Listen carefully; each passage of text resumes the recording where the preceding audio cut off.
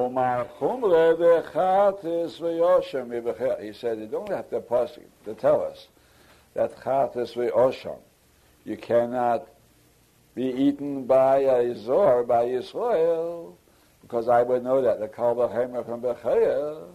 And what's the chumash? Shekein kodshe koshim. Bechaya is koshim kalim, and chatas ve'osham are kodshe koshim. So Rabbi says, Adrabe, Bechaya is chomor in a different sense, it's more severe. Shekein kedushose merechem. Whereas chatas ve'oshim are not born Kaddish, it's only because somebody declared them Kaddish, but originally they were Chulin. So I could say, Bechaya, because it was born Kaddish, that's why if a Yisrael eats it, he gets Malchus. But chatas ve'oshim, I wouldn't know. Say that. My chomer de oila, bechatas ve'osham, he said, chatas ve'osham, come to tell us that you cannot eat them chutz li'azoreh, then surely oila, I would know that, because oila is more chomer. So what's the chomer? Shekein kovel, because the oila is burned entirely on the mizbeach, whereas chatas ve'osham, only the emurim, the dam and the chelev is burned on the mizbeach. So Rabbi says, Adrabe. I can say the opposite. Chatas ve'osham chavir, they're more important. Shekein b'chabri. The mechaper. Chatas ve'osham wipe out averes, whereas oila doesn't wipe out any averes. And even when it says oila is b'chaper ha'eser, it's only b'chaper mikufya superficially. But a fundamental kapora that wipes out the averes, only chatas ve'osham. And like I say, all the rest are more chomer than Eila. All the other karbonas, and all the karbonas are more chomer than Eila. Why?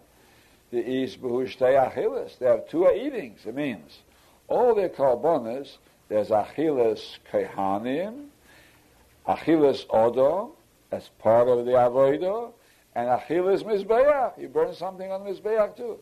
Whereas oil is only achilas mizbeach. It's lacking achilas odom, which is also a form of an avodah.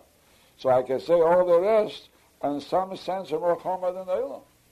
For the Gemara, if you can refute everything you said, Elamai, the elite, the imig, Rabbi Shimon, what are you saying that when a woman gives birth, she should have a child like Rabbi Shimon? So Rabbi says, Elamai, the svira lilidei, according to his svoras that he has, misores. He rearranged the pasuk and das. It means the rearrangement.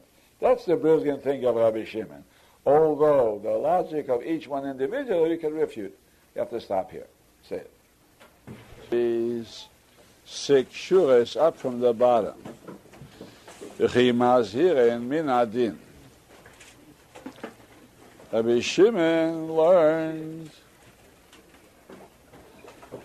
that certain things like Bikurim, Kodshim Kalim, Kodshe Kodshim, Chatas Ve'osham, and Oila have certain chumras. And he learned these chumras from a pasuk that's talking about eating them outside of Yerushalayim. And he said, we don't need that pasuk to tell us you can't eat them outside Yerushalayim. Because I would have known that myself by a kal v'chemer from Ma'aser Sheni. Ma'aser Sheni is more lenient, and still you can't eat it outside of Yerushalayim. There's a lot. So these things which are more chomer than Ma'aser Sheni, you surely cannot eat outside of Yerushalayim. So therefore you must say the pasuk comes to tell us other things, like eating them outside of the Azorah, or like eating before Zrika, and so on. So now the Gemara asks the kasha. We are on Yud Zayin Amid Beis, 6 shuras up from the bottom. Can you learn the Azor Allah from a Kal V'chemer? Rabbi Shimon says the law is superfluous, that you shouldn't eat it outside of Yerushalayim, because I know the Kal V'chemer from Ma'aser Sheni. So the Gemara says, could you learn the law by means of a Kal V'chemer? That's called Mazirin. Can you learn the prohibition Azor Allah by means of a Kal V'chemer? That's also a machlekes. if you can inflict a punishment on somebody, like Malchus, for instance, by means of a kal v'chema. But ain't mashiri min adin, but a law you can never learn min adin. I mean, the law has to be written in the Torah openly. When it comes to the Eidish for the law, whether you give Malchus or not, so it's a machlekes. It has to be openly, or you can learn it from a kal v'chema. But the law itself must be in the Torah. So what are you asking a kasha? That the law to eat these things outside of Yerushalayim is superfluous. Because I could have known it at kal v'chema of Ma'aser Shein. It's not superfluous. Because you never learn the law by means of a kal v'chema. Say the kasha. And for the Gemara, Isure be'almeh. Now this is only a temporary teretz. Gemara answers, just for the Isa, not for the law. Rabbi Shimon is learning not there's a law for these things if you eat them outside of the chotzer, outside of the azore, if you eat them before zrika, and so on.